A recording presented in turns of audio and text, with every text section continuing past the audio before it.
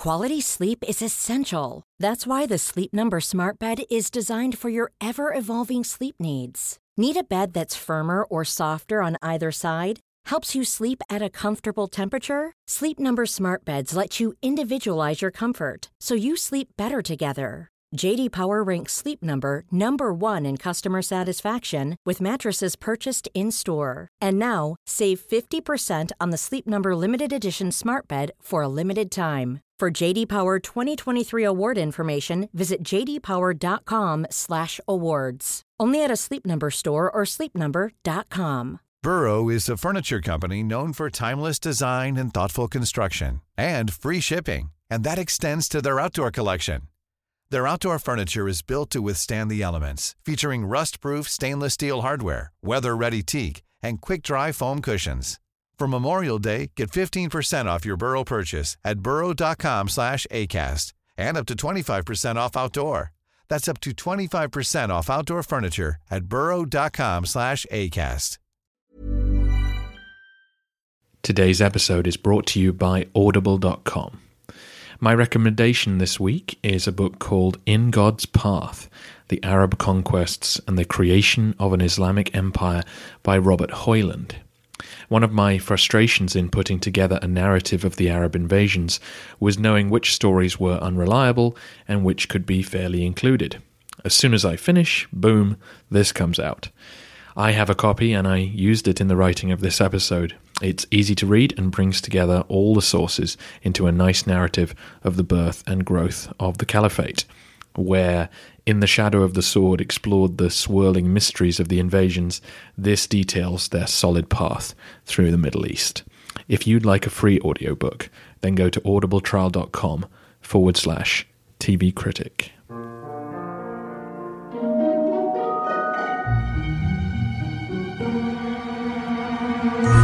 Hello everyone, and welcome to the History of Byzantium, Episode 65, 7 Emperors. Previously, on the History of Byzantium, the emergence of a new Arab state in the Middle East saw the Eastern Roman Empire lose control of Egypt, Palestine, and Syria.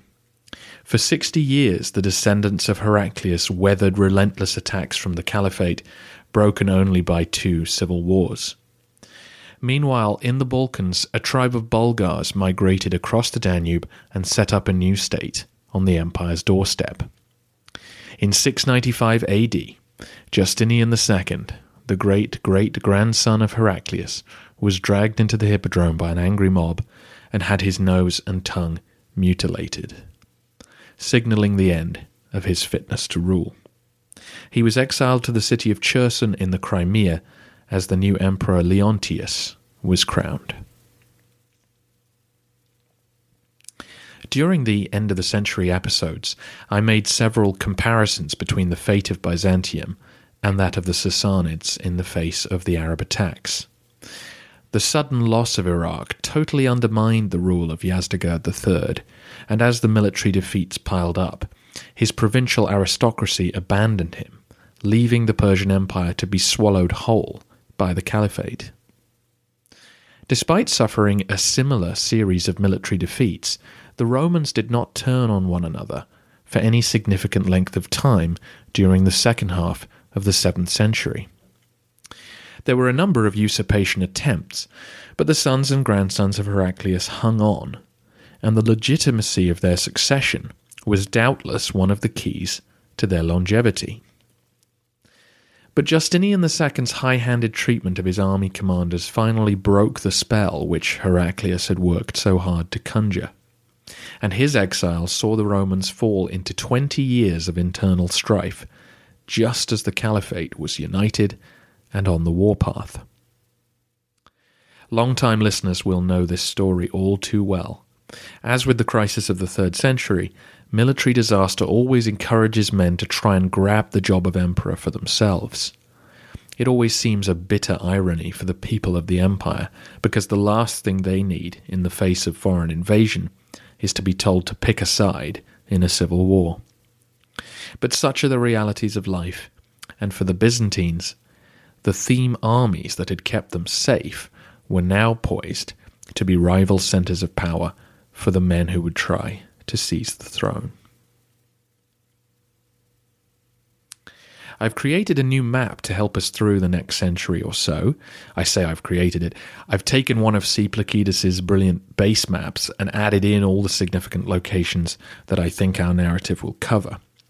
I've posted it on today's episode on the website, at Facebook, and on Twitter. But there's also a new map page at thehistoryofbyzantium.com. You can find the link in the top right corner. It has all the maps from our various episodes on it, but at the very top is our current map of Anatolia and the surrounding areas. I've even made it the new blog header so that you can jump there quickly just to check out a location. So from now on, if I mention a location, I won't need to tell you where it is, because you can find it on the map and be confident it will be there. Cool? Cool. The first of our 7 emperors is, of course, Leontius, the general who Justinian had imprisoned after leading the army to defeat at the Battle of Sebastopolis. Leontius took the imperial name of Leo, however, I'm going to refer to him as Leontius the General.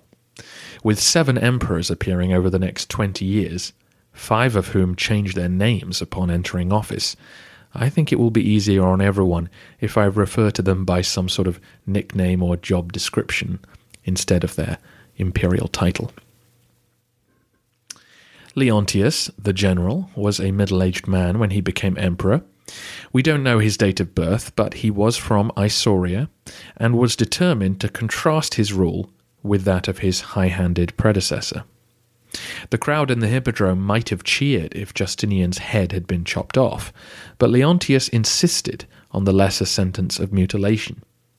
The new emperor wanted to make it clear that he was a reasonable, God-fearing man, no revenge-minded tyrant. As the former strategos of the Anatolikon, he was an experienced and well-respected man, but he had no legitimacy to speak of. He spent his first year in office peacefully catching up on imperial administration, but that was to be the high point of his reign. The following year, the Caliph Abd al-Malik ordered an army to march on Roman Africa. Operations at the Arabs' African base, Kairouan, had been on hold for the past few years because of trouble with the local Moorish tribes. But the arrival of a new army put an end to that rebellion and prepared for a fresh assault to the west. This large force was led by Hassan, a Ghassanid tribesman, who crossed into the Exarchate in early 697. His force was strong enough that it drove through the small garrison standing in its way and made straight for Carthage. Despite the city's large walls, the inhabitants knew their days were numbered. The huge besieging force was here to stay. The city's wealthier residents took this opportunity to flee, many heading for Spain or Italy. After a short resistance, the Arabs broke in and then captured the other major towns of the province with ease. Back in Constantinople, Leontius, the general, ordered the Caravisiani fleet prepared for a counterattack. Soldiers and sailors gathered under the command of John the Patrician and set off that autumn to catch the Arabs by surprise. That part of the mission was a complete success. The Arabs had pulled a chain across the harbour of Carthage, but the Roman fleet burst through it and stormed ashore to the shock of Hassan's garrison. Hassan himself was off trying to subdue the Moors again when news reached him that the Romans had not only driven his men out of the capital, but had now liberated several neighbouring towns as well. Both commanders sent word immediately to their superiors asking for reinforcements. But it was Abd al-Malik who responded quickest. Determined to cut the Byzantines off from Africa, he ordered a portion of the Egyptian fleet to sail west with reinforcements. They arrived outside Carthage in spring 698, and John quickly realized how outnumbered he was. Ordering his men back onto their ships, the Romans sailed away, leaving Hassan to reoccupy the province. It was a replay of Constans II's attempt to retake Alexandria in 645. John took the fleet north and put in on the island of Crete. While his men rested, he prepared to head back to Constantinople to discuss the situation with the emperor. His men, though, were not so sure. Some worried that they would be held responsible for the failure of the mission. Others grumbled that the expedition had failed because it was ordered by a filthy usurper. Others simply noticed that there was nothing standing between them and the capital, and that the emperor's opinion of their efforts would be far more favourable if one of them was the emperor. John's officers pushed him aside and hailed one of the vice-admirals of the fleet as their new ruler. This position was the Thrugarios, anglicised as Drungarios.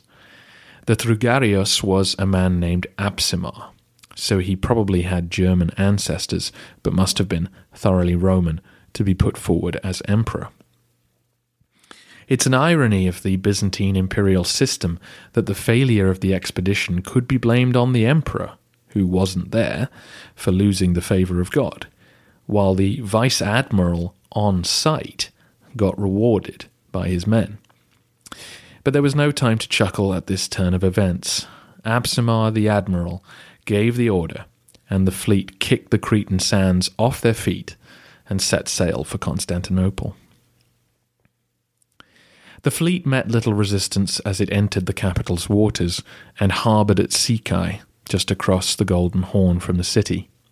This would prevent any reinforcements from crossing the Bosphorus. Inside the capital, our old friend Yersinia Pestis had returned and was making life grim for the inhabitants. Despite this, though, the populace stood by their usurper rather than support the new one.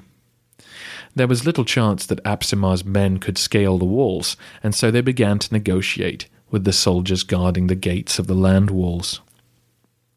It was a nervy summer as each side waited the other out. The easiest guards to reach were those in the northeast corner of the city, next to the palace of Vlacherne. Again, you'll read this anglicised as Blachanae. Eventually the guards at this part of the wall accepted a bribe to open the doors, and Apsimar's marines burst in. Doing their commander's reputation no favours, they looted as they went, carrying off the property of the city's residents as payment for their long wait outside. Leontius was seized in the palace and suffered the same fate as his predecessor. His nose was slit, and he was sent into exile. However, his was to be a short journey. He was tonsured and forced into the monastery of Dalmatus, which was in the capital. The new emperor would be able to keep an eye on him. Leontius was still middle-aged and had been emperor for 3 years. His friends and loyal officials were banished from the capital and their possessions confiscated. The population seems to have accepted the regime change pretty quickly. What choice did they have? But everyone could see that the new emperor had no more right to rule than the old one.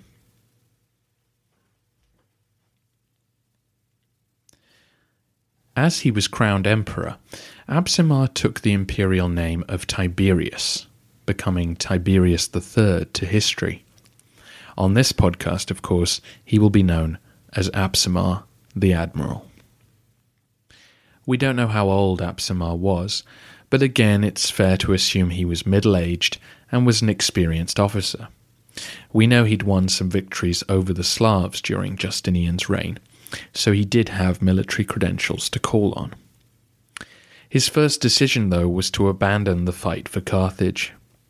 He could hardly risk sending another expedition, lest they return to overthrow him. Roman rule in Africa, then, was finally over, 900 years after Hannibal left their shores.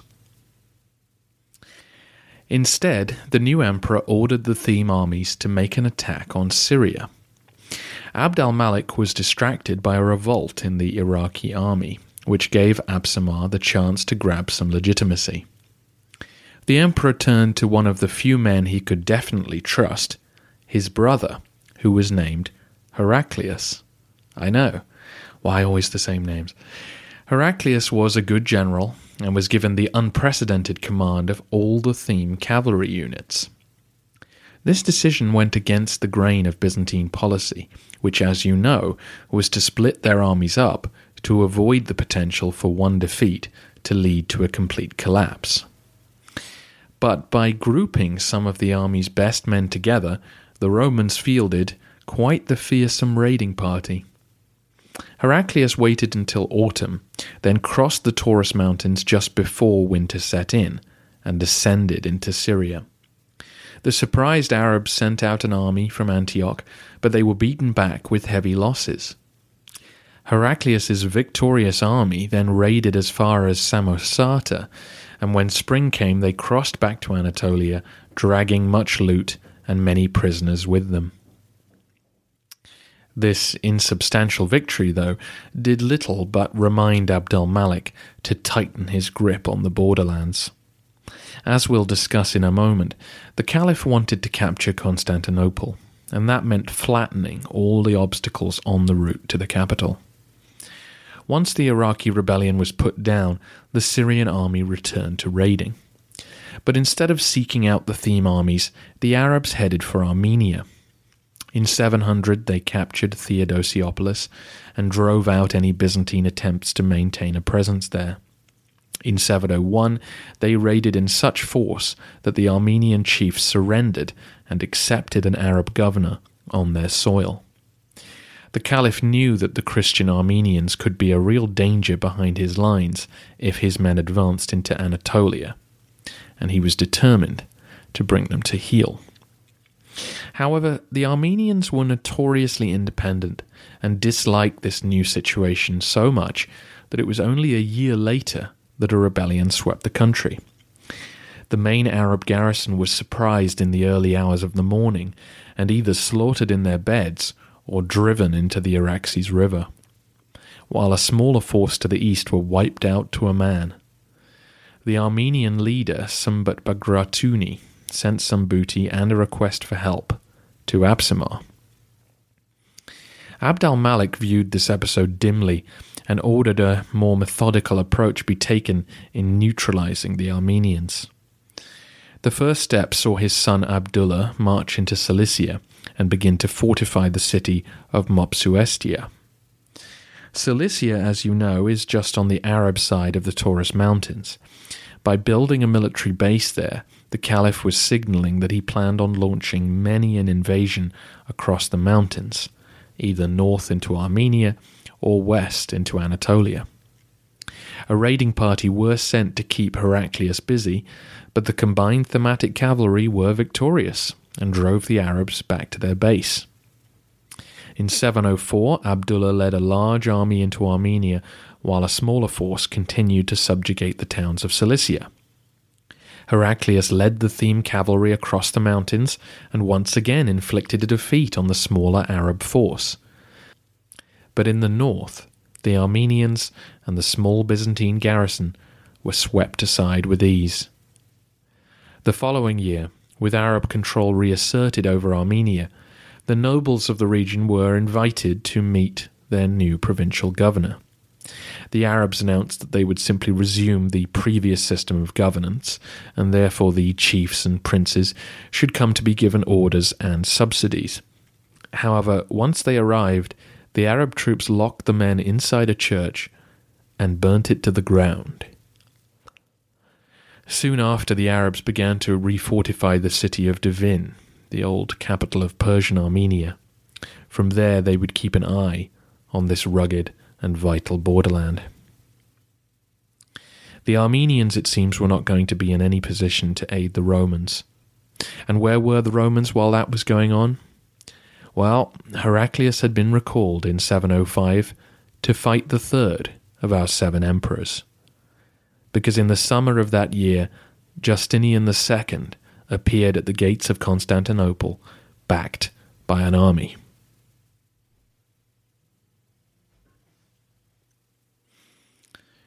We're actually going to leave the Byzantines there for this week.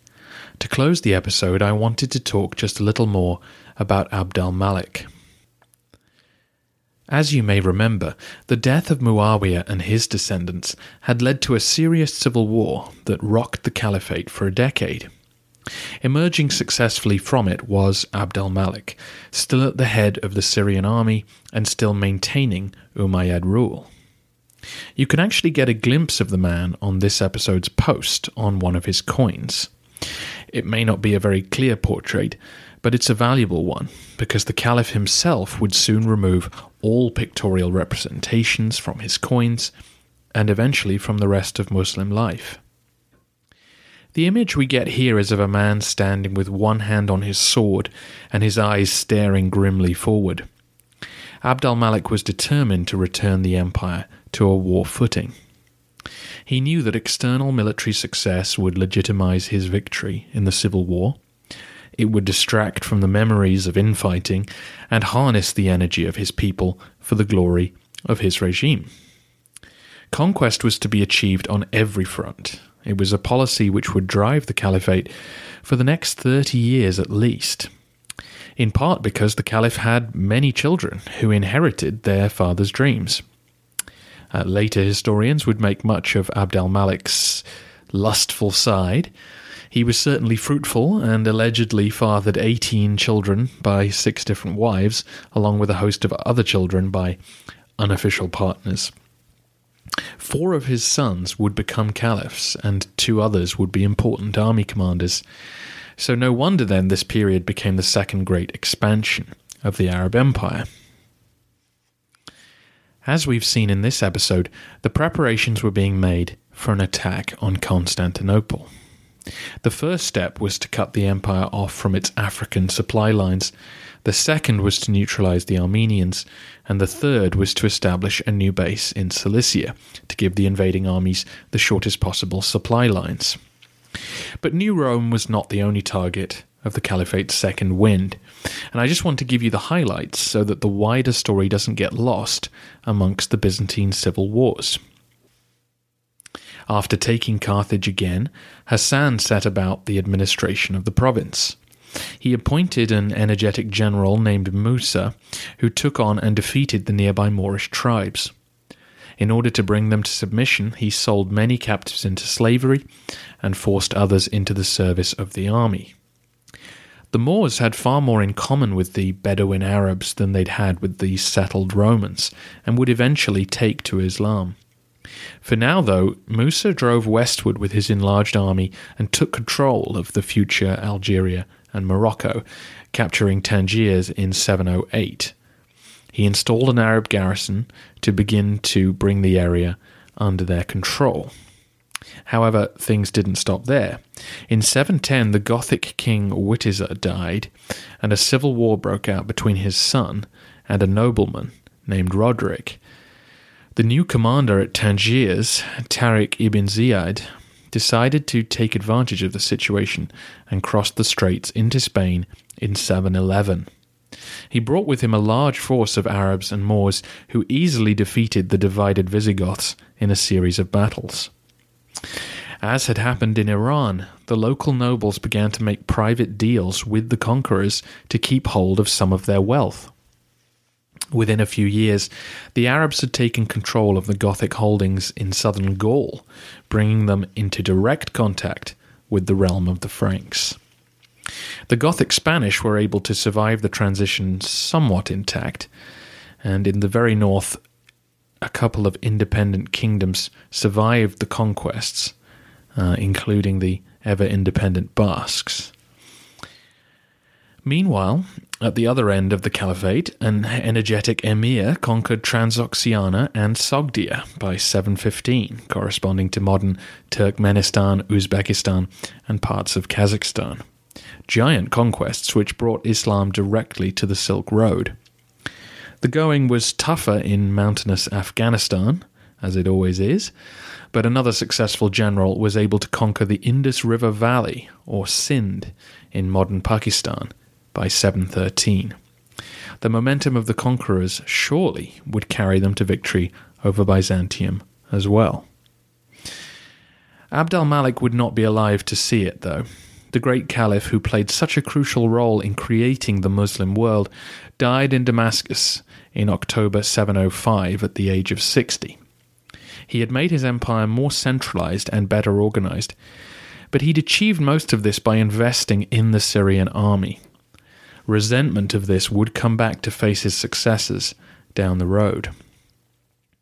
For now, though, his many sons would take over the caliphate.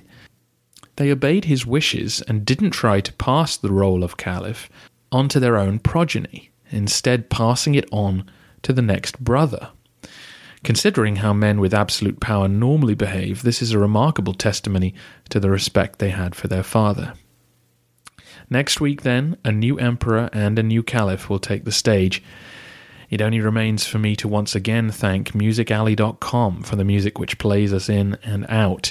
This piece is by Rob Vandenberg, and you can get great royalty-free music when you visit musicalley.com.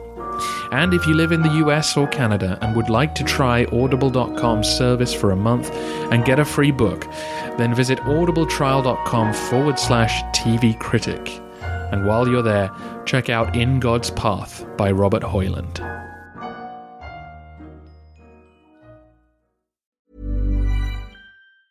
Mom deserves the best, and there's no better place to shop for Mother's Day than Whole Foods Market. They're your destination for unbeatable savings, from premium gifts to show-stopping flowers and irresistible desserts. Start by saving 33% with Prime on all body care and candles. Then get a 15-stem bunch of tulips for just $9.99 each with Prime. Round out Mom's menu with festive rosé, irresistible berry chantilly cake, and more special treats. Come celebrate Mother's Day at Whole Foods Market.